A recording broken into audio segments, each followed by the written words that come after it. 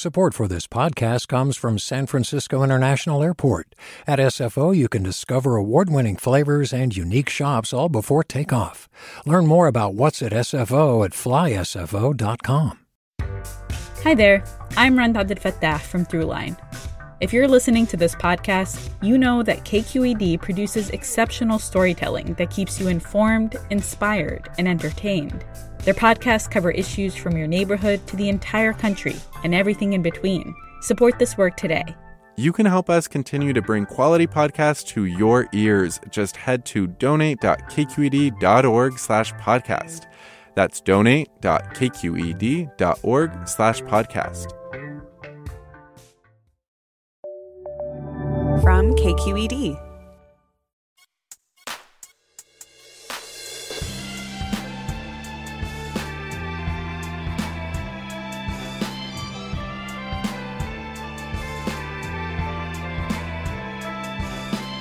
From KQED in San Francisco, I'm Scott Schaefer in for Mina Kim. The U.S. Supreme Court is best known for its public docket of cases, with oral arguments and long written decisions and dissents often released in the month of June. But the conservative bloc of justices has been making more use of what's called the Shadow Docket, decisions made out of public view, which are short, unsigned, and with very little explanation. University of Texas law professor Stephen Vladeck argues it's urgent that the Supreme Court curtail the growing use of this process. He joins us to discuss his new book titled The Shadow Docket. That's next, after this news.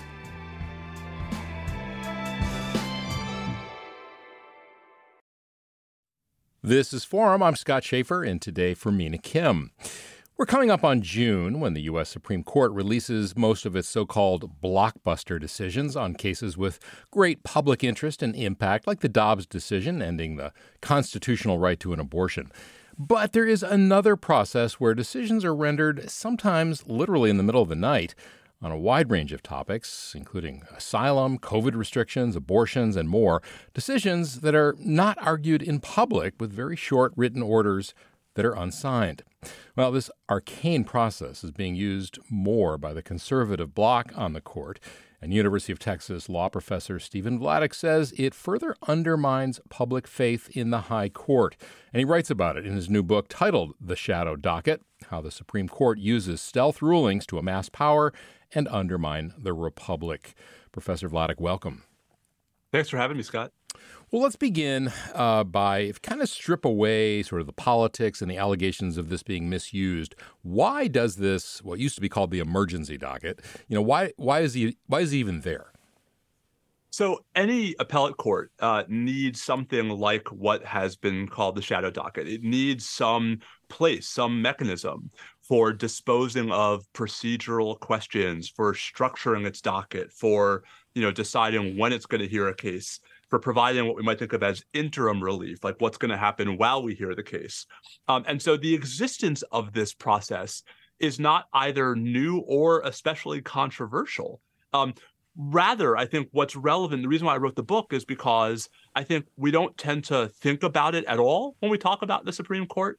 And that's been especially problematic in the last 5 or 6 years because the court has been using these unsigned, unexplained orders in ways that are both new and controversial. And that's where I think not paying attention to them, creates this gap. And so it changed since, say, the administration of George W. Bush or Obama. Oh, absolutely. I mean, I think, you can see, Scott, harbingers of some of these changes in one-off rulings in the early part of the 2010s. But it's really not until President Trump comes to office where the Trump administration brings a flurry of, what are known as emergency applications, basically requests to the Supreme Court to put a lower court decision on hold while the case works its way through the court system. It's only in the flurry of cases that the Trump administration brought that we really see this pattern emerge. And that's why, at least in the book, I suggest, the inflection point is probably mid-2017. And is it usually the executive branch that comes in and asks for that, or can, any party do it? Anyone can do it. I mean, I think the reason why the Solicitor General, the executive branch, is such an interesting foil is because that is the most frequent litigant before the Supreme Court and perhaps also the most institutionally respected. But, Scott, if you look at the the mine run of cases over the last 6 years, sometimes it's states that are seeking emergency relief because lower courts have blocked their policies. For example, California in the COVID context. Sometimes it's private parties because lower courts have not sided with them in their challenges to state or federal policies.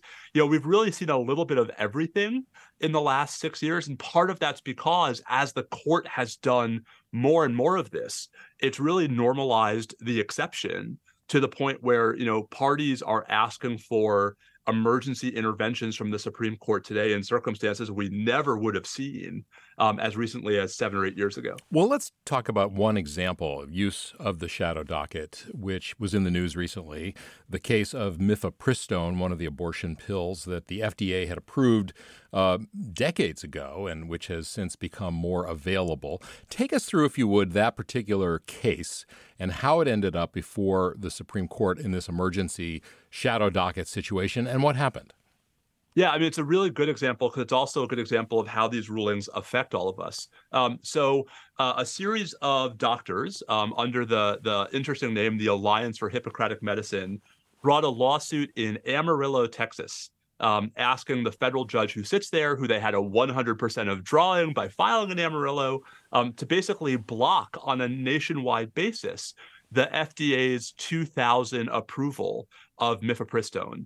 And the effect of that ruling would have been, potentially cataclysmic, not just in Texas, but nationwide, where you had the possibility that if the judge, did in fact block this access, mifepristone would become unavailable overnight in California, in New York, in Hawaii.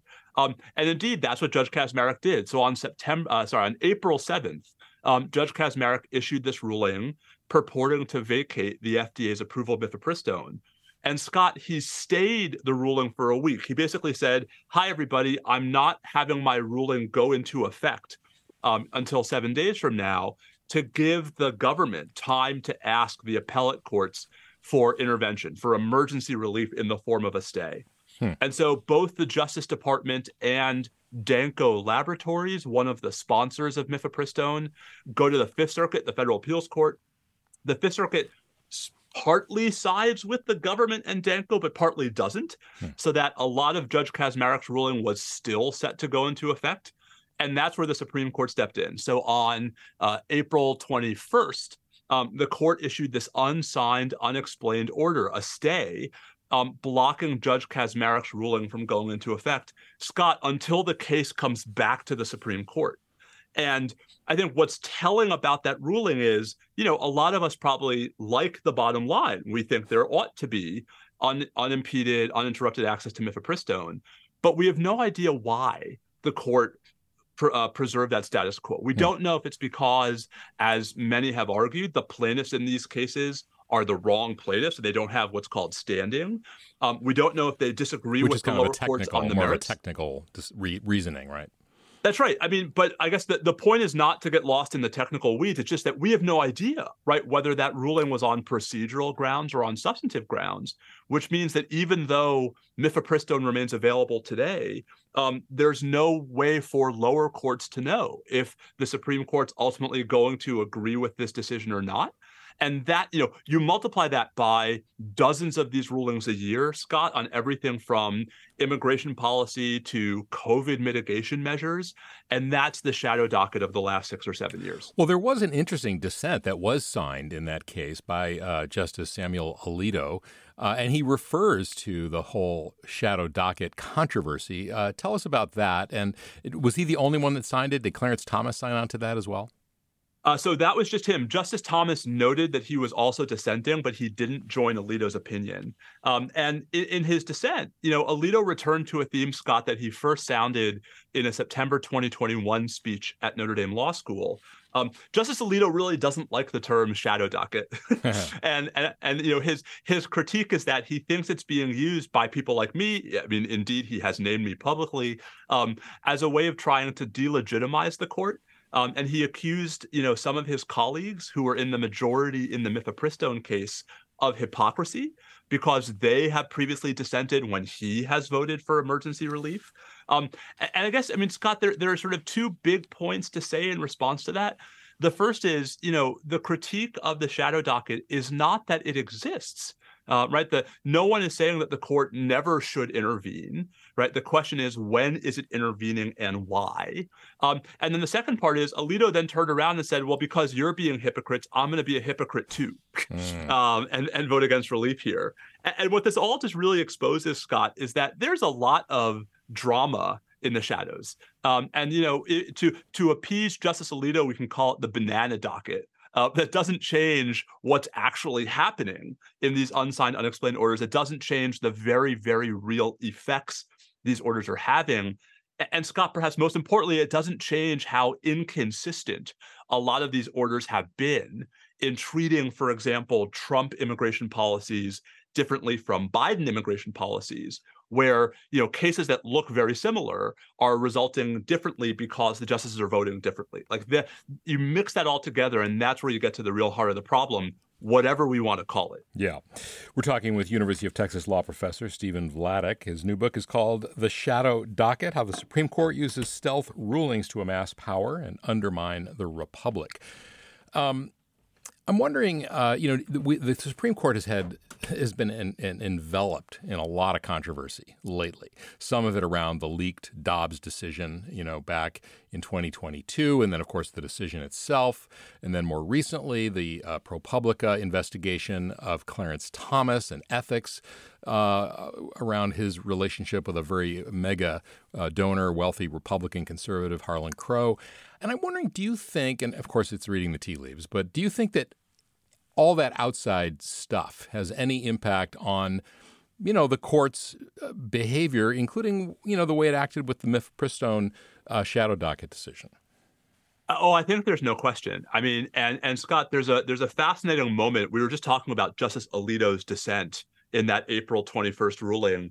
One of the things that's really remarkable in that opinion is that he does not just go after Justice Kagan and Justice Sotomayor. I think we wouldn't be surprised by that. He goes after Justice Barrett for an opinion that she had written in October 2021 in a challenge to Maine's COVID vaccination mandate for healthcare workers.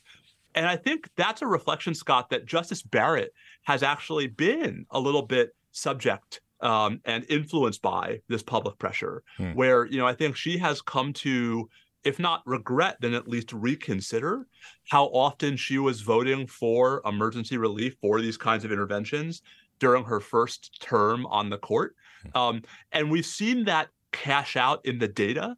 We're seeing actually more and more decisions this term, like the one in the Mifpristone case, where the court is going in one direction and some combination of justices, Thomas, Alito, and Gorsuch, are going in the other. Scott, we're also seeing other ways in which the court's behavior has changed. We're seeing big cases that come to the court through emergency applications where the court doesn't resolve it as an emergency application and instead converts it to a merits case, holds oral argument, gives the full 9 yards of process. The student loan cases are a good example of that. So, I think, yes, one of the stories here is that there is some evidence that the more the public is aware of the shadow docket, the more the public is understanding it, the more the justices are actually realizing that this is not the best way to run a railroad. All right, we are going to take a short break. When we continue, we're going to continue our conversation with Stephen Vladeck, who, by the way, will be speaking at the Commonwealth Club in San Francisco tomorrow night at 6 o'clock with UC Berkeley law professor Amanda Tyler. Tickets are still available. And we'd love to hear from you this hour. Give us your thoughts, your questions. What are your questions and reactions to what you're hearing? What would you like to understand about the Supreme Court's shadow docket? Give us a call at 866-733-6786. 866-733-6786, or you can reach us on Twitter, Facebook, Instagram. We're at KQED Forum.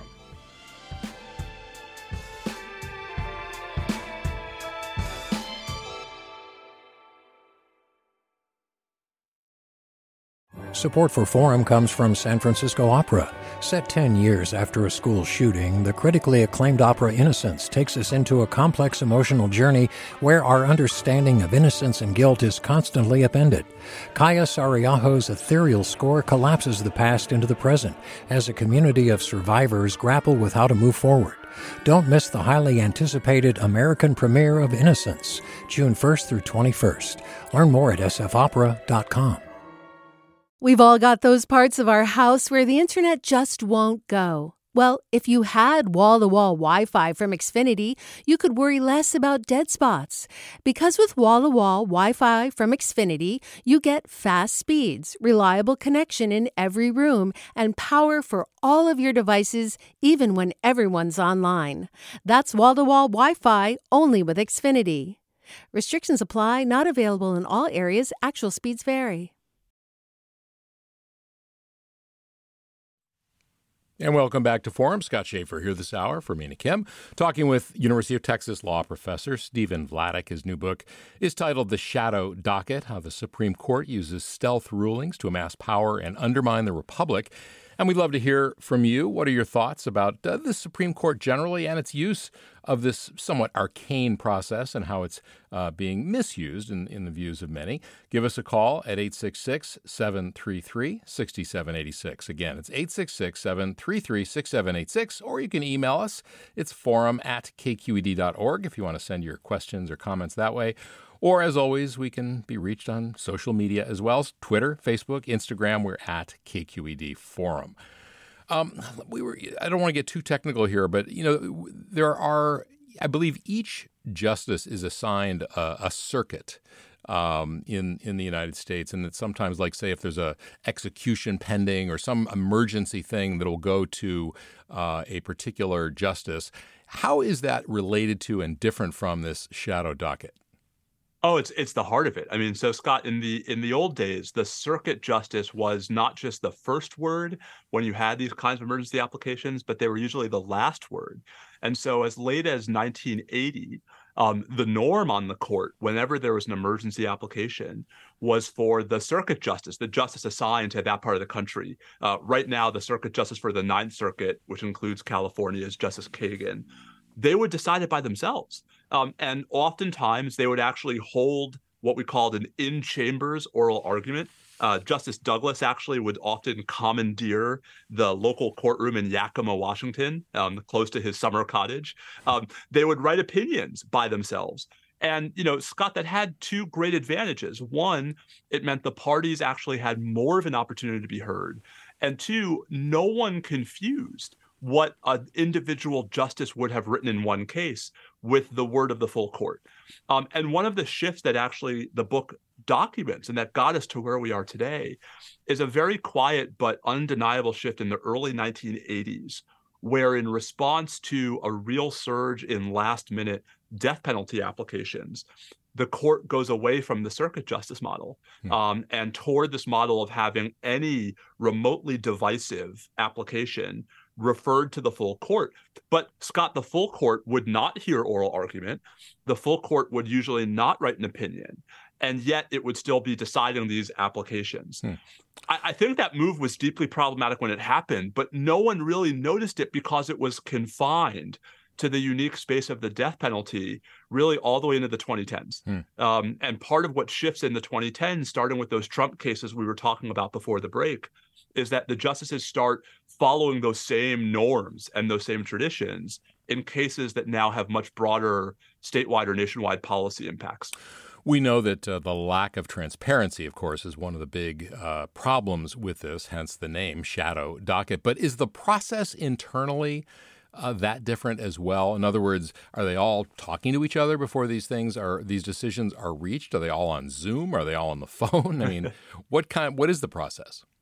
We don't know a lot about it, which kind of makes it hard to draw judgments about it. But we know that it's much more of a truncated process than the merits docket. So the merits docket, just to back up and make sure we're all on the same page, when the court hears oral argument in a case, by the time the justices are on the bench, there have been 2 full rounds of briefing where the parties have had a chance to be heard, where outside friends of the court have had a chance to be heard. And then the justices get, upwards of an hour, 2 hours to ask questions. And then they go back and they sit in a room together, Scott, and they talk about the case and they talk about how they're going to come out. None of that happens on emergency applications. The scuttlebutt, the sense we have is that, yes, the justices are talking to each other, but informally, and maybe even not in person, where, perhaps the circuit justice will say, I propose that we do this. And then, like over email, other justices will say, I disagree or I agree. And this gets to sort of one of the core problems, which is that process just doesn't lend itself to the same kind of reasoned, principled deliberation that we're used to on the merits docket. And the result has been, Scott, we don't get a lot of opinions for the majority in this context. We do get a bunch of separate concurrences and dissents. And I don't think I'm speaking out of school when I suggest that those opinions have been somewhat sloppier than the opinions we're used to on the merits docket. They've been a little more acerbic and heated in their rhetoric because, I think unsurprisingly, when you're moving quickly without your normal deliberative process, some of the niceties might get left out. Yeah. Well, I know that before he died, Scalia was known in particular for having a very acerbic wit, very pointed criticisms of his fellow justices. Has Alito kind of now filled that role? I think Justice Alito is certainly the head of the acerbicity standings, right? But I think it's fascinating to see the dynamics in the emergency context where, I think we tend to think of the court these days as a very, very profound 6-3 conservative majority and a deeply entrenched 6-3 conservative majority.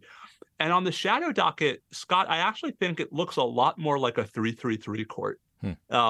Where, it's very easy to predict in any case with any kind of ideological bent where the three Democratic appointees are going to end up and where Thomas Alito and Gorsuch are going to end up. And it's much harder to predict where the Chief Justice and Justices Kavanaugh and Barrett are going to end up. And indeed, we saw, especially in 2020 and 2021, a number of shadow docket rulings where the court was 5-4 with the chief joining the more liberal justices in dissent, and where his objections were not on the merits, his objections were to the procedural shortcuts. So I think there's actually a lot more. In some respects, we can actually learn a lot more about the court by looking at this part of its work as well. Interesting. Well, I wonder, you talked about, Alito and Barrett and how reading the tea leaves again, how they might be feeling about the use of the shadow docket and the criticism of it. But of course, this is or was the Roberts Court. He is the Chief Justice. Do you have a sense of, is he concerned about this? And is there anything he could do to change it? So I think the answer to your first question is yes, and the answer to your second question is harder, right? So as Chief Justice, he is the senior member of the court's bench, but he doesn't actually have a lot of independent authority, right? All that means is that when he's in the majority, he decides who's going to write for the court. And one of the real things that happened most visibly on the shadow docket when Justice Ginsburg died and Justice Barrett was appointed to replace her, is that the chief became marginalized overnight, where, as early as late November 2020, the chief is in dissent in these two really high-profile shadow docket rulings that blocked New York COVID restrictions on religious liberty grounds. And we've seen that, Scott, over and over again, where the chief has been dissenting from the other conservatives, reflecting that he really can't control them anymore if ever he could. We saw that in the Texas abortion case in September 2021, the Alabama redistricting case in February 2022, and so on. As what can he do? I think he's doing it, which is, he's writing dissents. He's joining some of Justice Kagan's opinions that have been very critical of the other conservative justices. And I think he's probably also working a little bit behind the scenes to push at least some of the justices to try to act in a way that's more institutionally responsible, even if it doesn't actually change where the court's going substantively, right, in the long term. Well, the high court is unique in so many ways in terms of transparency. There are no cameras in the Supreme Court, and I've at least one of the justices in the past has said over my dead body. They have just recently begun oral audio recordings that they make available, which are helpful. But there's also, of course, this ethics issue and the voluntary nature of the ethical standards, which is not the case with the lower courts. Only the Supreme Court, they get to self-decide whether they have a conflict and what they have to report to a certain extent, although it seems like that's tightening up. Isn't it seems like this is part of that conversation we're having about the shadow docket in some ways.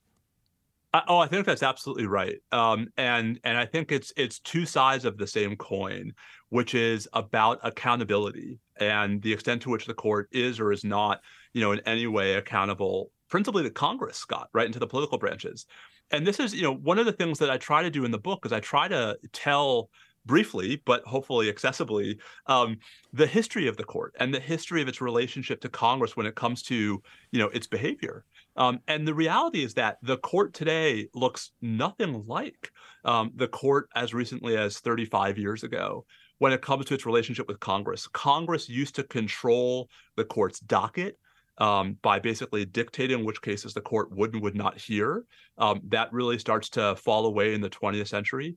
Congress used to control where the court sat until 1935. The court sat in the Capitol, as if anyone needed a reminder of who was in charge. Congress used to exercise much tighter control over the court's budget. And so, Scott, I think there is a story here about sort of Congress taking its hands off of the Supreme Court, and this and some of the ethics issues being one of the symptoms of that disease and being sort of symptoms of a court that's unaccountable. One of the points I try to make in the book, one of the things I think we ought to be comfortable, agreeing to, even if we disagree about the substance, is that just because the Constitution requires an independent court doesn't mean it requires an unaccountable court. And it's sort of splitting that difference that I think Congress has gotten out of the business of trying to do, and that it would really help us all if it, remember that that's part of its job. Again, we're talking with Stephen Vladeck about his new book, The Shadow Docket. We'd love to hear from you. Give us a call. What are your questions for Professor Vladeck? What would you like to understand about the Supreme Court's Shadow Docket or anything else that they do? Are you concerned about the Supreme Court's legitimacy? Give us a call at 866-733-6786. Again, 866-733-6786. Or you can reach us on Twitter, Facebook, Instagram. We're at KQED Forum. Here's a comment from Susie, who writes, "It appears this is another example of fascism rising in our country, and we must fight back. The right wing is winning, and we must stop this in every area that it rises up. Trumpism is not going away." Steve Vladeck, that might be a little extreme, but on the other hand, what happened January 6th and the reaction to that from various parts of, the country and in some ways the courts, although the courts have generally decided against Trump on everything, including January 6th, but also, the election results. But, do you see that strain in our politics of, fascism, extremism that this shadow docket is in some way fueling? I guess only at the margins. I see why there are folks who are going to see the linkage there. I guess to me, the stronger connection between, sort of lessons of the Trump years and what we're seeing with regard to the Supreme Court is, I think we learned over and over again during the Trump presidency that there are all kinds of principles that we thought were rules that turned out to only be norms when it comes to shaping how government institutions behave, when it comes to, what kinds of actions government can take. And one of the problems when you have principles that really are only norms is that when those norms are transcended, there's no obvious enforcement mechanism, in contrast to when rules are violated. And so I guess this, in that respect, Scott, to me, it dovetails with the broader conversation about sort of reasserting rules, reasserting enforcement mechanisms, where Congress is actually pulling levers, not necessarily to push the justices to decide cases differently, but rather to suggest that as an institution, the court has an obligation to act in ways that are more consistent with the public's expectations. Yeah. And so to me, the most alarming part of where we are right now in our public discourse about the court is the talking point that Justice Alito, among others, has been putting out there, that somehow it's inappropriate. Somehow it's inappropriate for people to be criticizing the court in the way that we're criticizing it right now. I think it would be much healthier if the court actually provided substantive responses to those criticisms than spending time attacking the critics. Yeah. It'd be interesting to have like an annual press conference from the Chief Justice, wouldn't it? Well, Scott, you say that. There is a tradition, a year-end report on behalf of the Chief Justice that Warren Burger started in the mid-1970s. And Scott, he started it as a wish list to Congress, basically sort of a quasi State of the Union, but for the judiciary. And one of the things that's really remarkable about the Chief Justice year-end report is that tradition persisted through all of Berger's tenure and through all of William H. Rehnquist's tenure. And it was only in 2009 that John Roberts, although he continued to give these year-end reports, Scott, he stopped asking for anything, right? Sort of sending the message like, hey, we're fine. We don't need you. Yeah. And I think that mentality is a big part of how we are where we are today. Interesting. All right, let's bring some of our listeners in. Again, the number to call is 866-733-6786. And we're going to begin up on the Pacific North Coast. Steve in Portland, Oregon. Welcome. Hello, thank you. It seems like we're proposing getting rid of the shadow docket. I wonder what its benefits are and if the justices could respond in time if they didn't have that. Stephen Vladeck? First of all, I don't think anybody can get rid of it, right? I mean...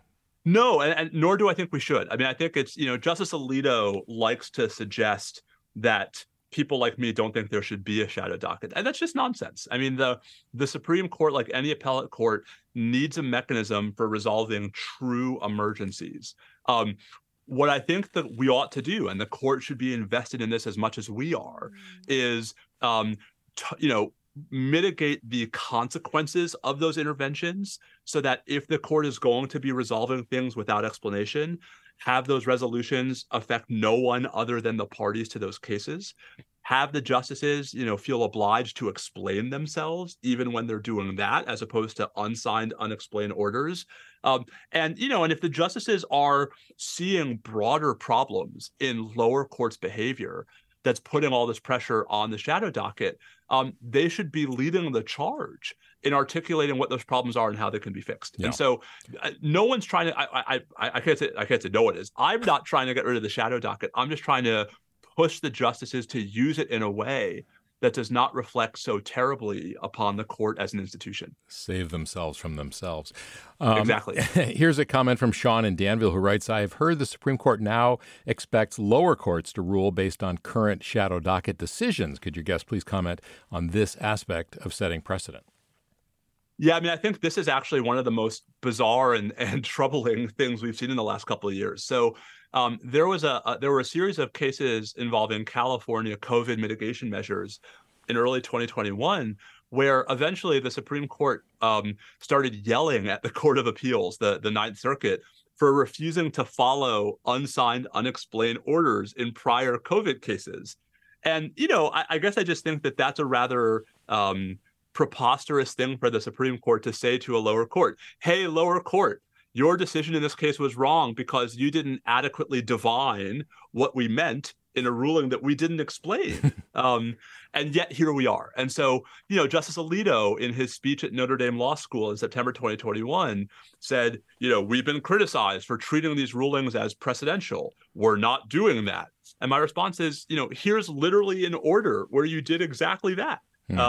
So, Scott, I think part of the problem is that there's such a knee-jerk reaction on the part of conservatives to assume that when folks like me criticize the court, we're necessarily acting in bad faith, that they don't even bother to look at the receipts. And, I think the receipts are pretty troubling, not because they indict the conservative justices as such, but because they suggest that there's a pattern of behavior here that it's in the conservative justices' interests to avoid as much as possible. All right, we are coming up on a break. We're going to continue our conversation with Stephen Vladeck about his new book, The Shadow Docket, How the Supreme Court Uses Stealth Rulings to Amass Power and Undermine the Republic. We'd love to hear from you. We have a few, maybe a couple open lines. Give us a call at 866-733-6786. Again, 866-733-6786, or reach us on Facebook, Twitter, Instagram. We're at KQED Forum. Scott Schaefer here this hour for Mina Kim. Join us for this conversation about the Shadow Docket.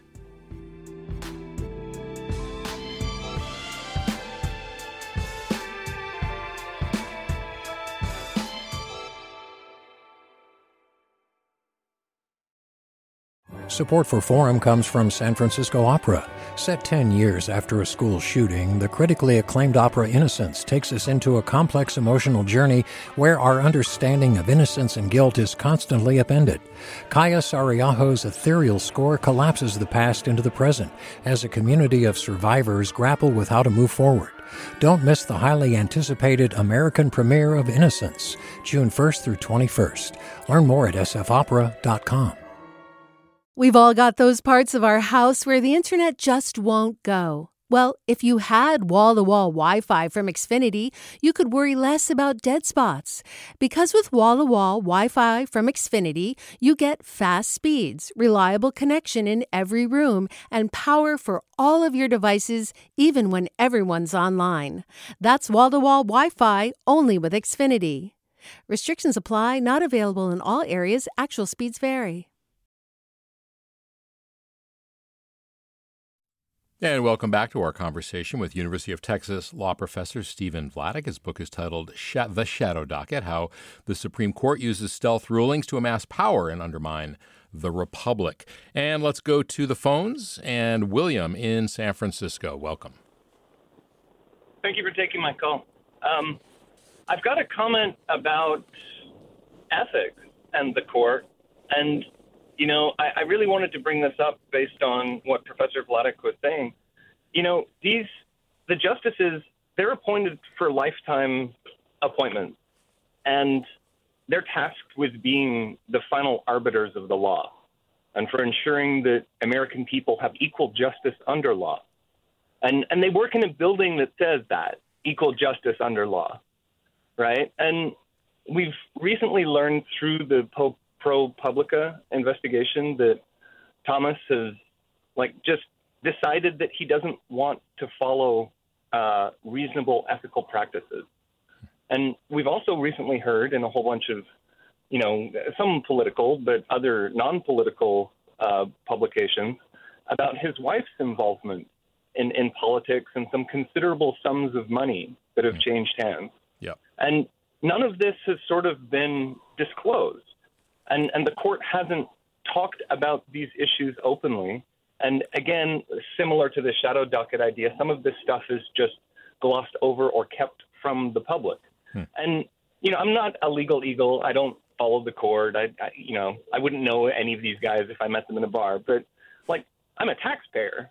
And these guys are supposed to work for me, and they're supposed to be, the top dogs of the legal world. Yeah. And they don't have a code of ethics, and they're not following, what in industry and in the lower court system, I think is required. Yeah. Well, Stephen. And so how are we supposed to have faith when we learn about these things that these guys are accurately representing what we as citizenry expect? Yeah, I mean, I think, Stephen Vladeck, that's sort of one of the points of your book, is that it is, in fact, I was going to ask you, the subtitle there, Undermining the Republic. I mean, it's undermining faith in a, one of the three branches of government that you need to have faith in, and which historically has had pretty high ratings until recently. That's exactly right, and I would just add that the last part of the subtitle is a little bit provocative, but it's deliberate. I mean, I think when the court acts in ways that don't appear to be judicial, it really is, I think, calling into question the structural relationship that the Constitution contemplates. We entrust a lot of power to unelected judges. And the terms of that bargain are that they are, in turn, supposed to exercise that power in what the Constitution calls good behavior, and subject to the restraints and constraints Congress imposes. And I think it's really, really problematic.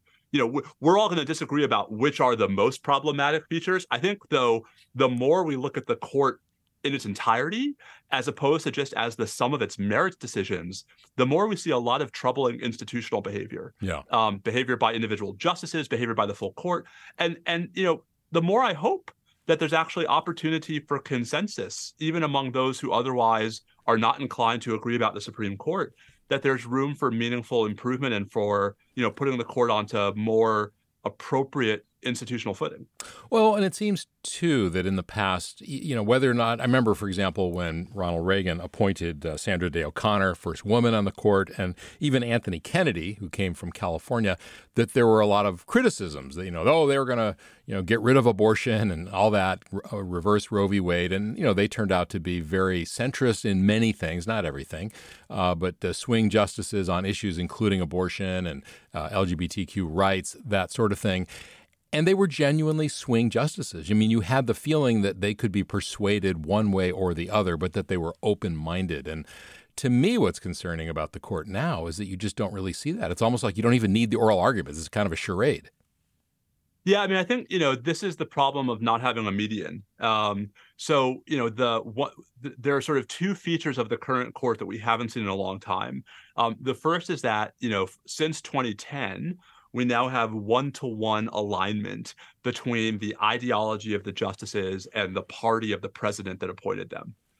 So that, in the old days, there were liberal Republicans on the court and there were conservative Democrats on the court. And that's just not true anymore. And hasn't been since 2010. And I think the second part of it is, when Justice Kennedy retired in 2018, obviously, it's a mathematical certainty that there's a median justice today, but it's a median justice who is nowhere near as close to the middle as Kennedy was. And that has all kinds of implications on the court's decision-making, on its behavior, even on the behavior of individual justices, in ways that I think we're still only now beginning to fully appreciate, and in ways that suggest that maybe there actually is value in what used to be not so long ago, the notion that actually it's good to have centrists on the court as opposed to the most ideologically extreme person you can get through the Senate. Yeah, it depends on which team you're on, I guess. Well, indeed. Right. we want the other team to have centrists. Exactly. Okay, let's go back to the phones now. And Tom in San Francisco, welcome. The justices are supposed to be the sharpest people in the country, and yet they've just voted down gerrymandering. That's not going to be in their ruling. They want the states and the Congress to do that, but they ruled down what the Congress voted on in the 60s to create voting rights, and now they're allowing gerrymandering, the right of the few to rule over the right of the majority, and they won't touch it. The other little comment I would like to you guys to comment about is Sheldon Whitehead, during the confirmation hearing of, I think it was Barrett, remarked about like there were 80 court decisions that out of the 80 court decisions, 80 were judged to be in for the corporate side of the argument. And we're basically losing faith in the role of the Supreme Court. What do you guys have to say? Well, you're the law professor, Stephen Vladeck. Let's hear from you. Someone should write a book.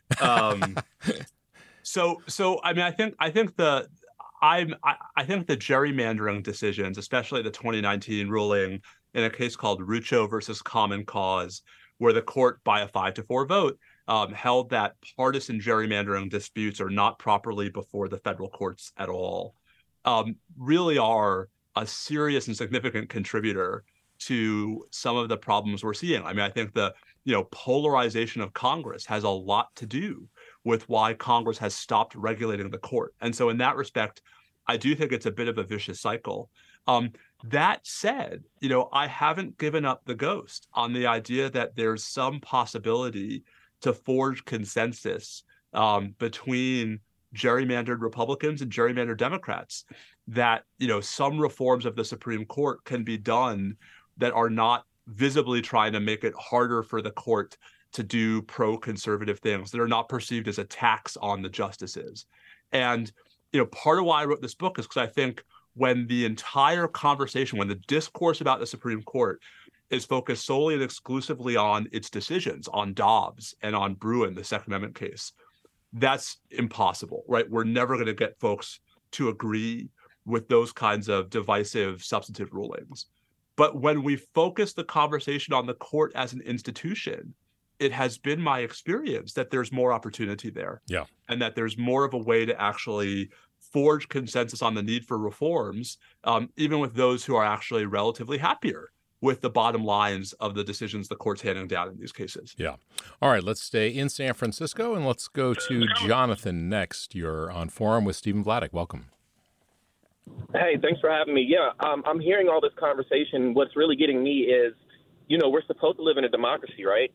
Why are we letting a few people, make these decisions for all of us when it comes to big ticket items like abortion marijuana legalization or whatever else. If we just let the people, us, just vote for these things, we can make decisions like these for ourselves. And the second thing I don't really understand is this whole opposition to the court of public opinion. Usually the court of public opinion is a great indicator of the direction that we are going as a society. So we shouldn't be that opposed to it. If people have something to say, let the people speak, let the people vote. We are the people. We should have our say. Yeah, Jonathan, thank you. I was thinking as he was talking, Stephen, about what happens when the people do vote in a state like, Wisconsin, for example, recently, which was, has a very different system of electing Supreme Court justices to the state Supreme Court than we do here in California, where it was just a no-holds-barred partisan race, and the Democrat or the pro-abortion rights judge won and flipped that court to a more liberal majority now. But what are your thoughts about that? The Supreme Court being so completely insulated and isolated from the public.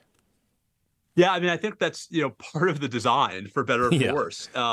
And the Constitution creates the Supreme Court as an independent and unelected branch on purpose, from the idea that when it comes to especially minority rights, it's going to be a lot easier for unelected judges to protect minority rights than it would be if they were elected, right? Because the tyranny of the majority was one of the great fears that animated the drafting of the Constitution.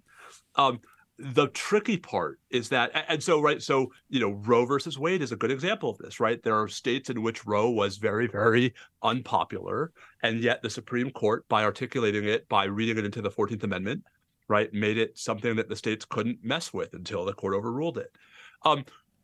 The tricky part is, if you're going to have unelected judges with the power to rule in ways that are anti-democratic, you also have to have a mechanism for ensuring that they're still acting responsibly in doing so, right? That there's a sort of a range of responsible anti-democratic action by judges and irresponsible anti-democratic action by judges. And we're not all going to agree on where the line is between those two things. What we all should be able to agree on is that that's a line to be drawn by the political branches. And it's a line that, Scott, for better or for worse, the political branches have stopped drawing. Yeah. And I think that's a big part of how we got to where we are today. Yeah. Here's a comment from Lance, who writes, John Roberts was once raising his concerns about the reputation and respect for the court being a concern. However, he hasn't lifted a finger to create and put in place an ethical standard. Agree?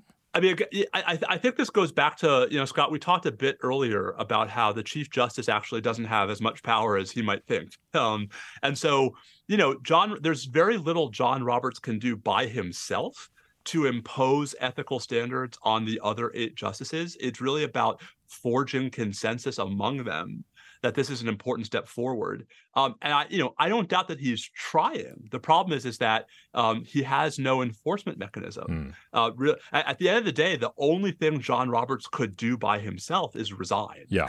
I'm sorry to interrupt. Let me just say, you're listening to Forum. I'm Scott Schaefer in for Mina Kim. And we're talking to Stephen Vladeck. Sorry to interrupt you there. We have to do a little cutaway for some stations. So just to be completely transparent, but finish your thought if you would. No, just that. I think that this, there's a popular, conception out there that anyone who's the Chief Justice can do whatever he or she wants. And would that were true. But ultimately, this is really more about herding cats. And at least some of those cats don't want to be herded, which is why, I think some of these reforms really do need to come from outside the court rather than from within it. Yeah. All right. Let's see if we can get another caller in. Chris in Santa Clara, you're next. Hey, great. Stephen, I'm trying to get a sense of what specific reforms you want Congress to enact over the court. Because if these are items that maybe should become part of congressional campaigns where, a Democrat could say, hey, elect me, and I'm going to advocate for this type of reform to oversee the court, or, perhaps somebody on the conservative side could say something similar. What are those specifics? And then also to kind of toss in with it, we have more women on the U.S. Supreme Court than at any time in our nation's history. Might this be seen by some people that a male-dominated Congress is being asked to oversee an increasingly female-run U.S. court? Interesting. Stephen? So to the first, I mean, there are a series of specific reforms that the book identifies. I think Congress should actually give the court more mandatory jurisdiction. That is to say, cases the court has to hear, compared to giving the court almost unlimited discretion over its docket. I think there are ways Congress could require the justices to act in different ways on emergency applications. Congress could go back to the circuit justice model we talked about before, where the norm is for one justice to resolve those, not the full court.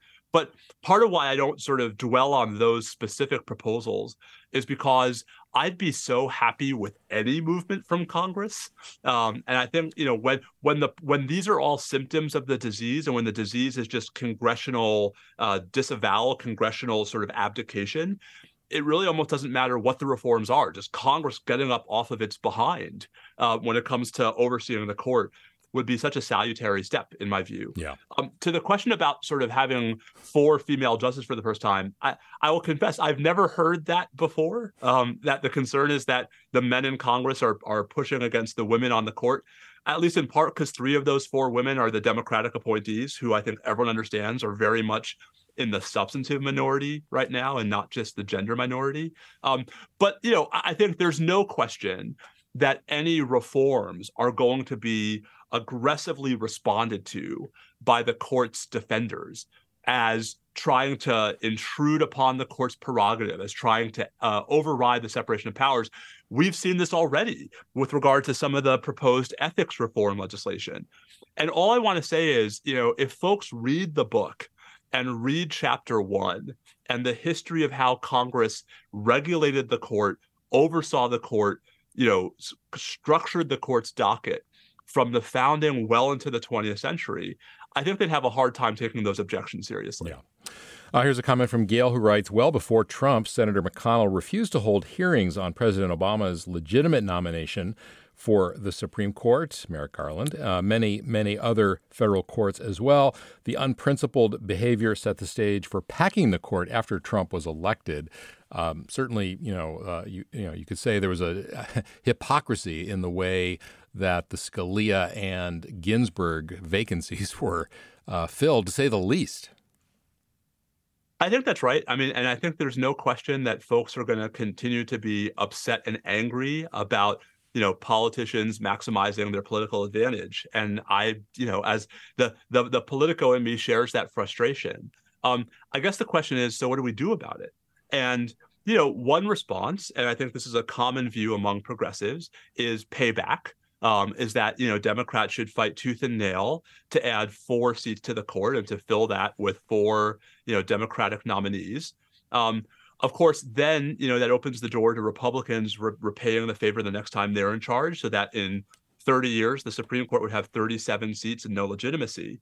I guess this is the conversation I'm trying to change is, regardless of who is in those seats, regardless of the fact that it's Neil Gorsuch instead of Merrick Garland, the court would be just as unchecked today, even if we had people we were happier with on the court.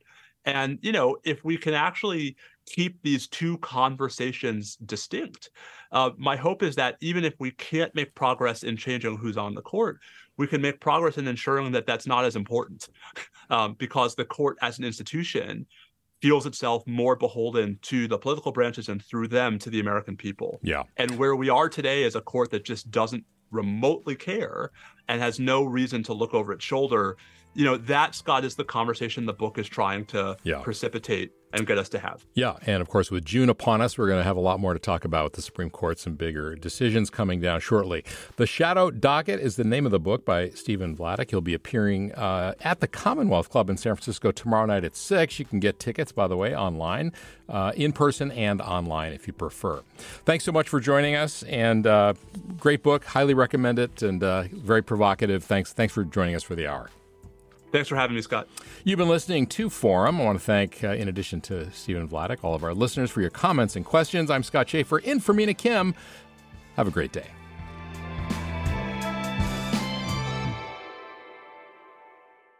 Funds for the production of KQED's Forum are provided by the John S. and James L. Knight Foundation, the Generosity Foundation, the Germanicos Foundation, and the Heising Simons Foundation. Support for Forum comes from San Francisco Opera. Set 10 years after a school shooting, the critically acclaimed opera Innocence takes us into a complex emotional journey where our understanding of innocence and guilt is constantly upended. Kaya Sariaho's ethereal score collapses the past into the present as a community of survivors grapple with how to move forward. Don't miss the highly anticipated American premiere of Innocence, June 1st through 21st. Learn more at sfopera.com. We've all got those parts of our house where the internet just won't go. Well, if you had wall-to-wall Wi-Fi from Xfinity, you could worry less about dead spots. Because with wall-to-wall Wi-Fi from Xfinity, you get fast speeds, reliable connection in every room, and power for all of your devices, even when everyone's online. That's wall-to-wall Wi-Fi only with Xfinity. Restrictions apply, not available in all areas. Actual speeds vary. All over the country, we need to improve reading in Wisconsin. Schools are changing the way they teach reading. I'm calling for a renewed focus on literacy. We have gotten this wrong in New York and all across the nation. And it's happening because of a podcast. I think your podcast has changed my life. And I'm going to share this podcast with everyone I meet. Sold a Story investigates how teaching kids to read went wrong. New episodes of Sold a Story are available now.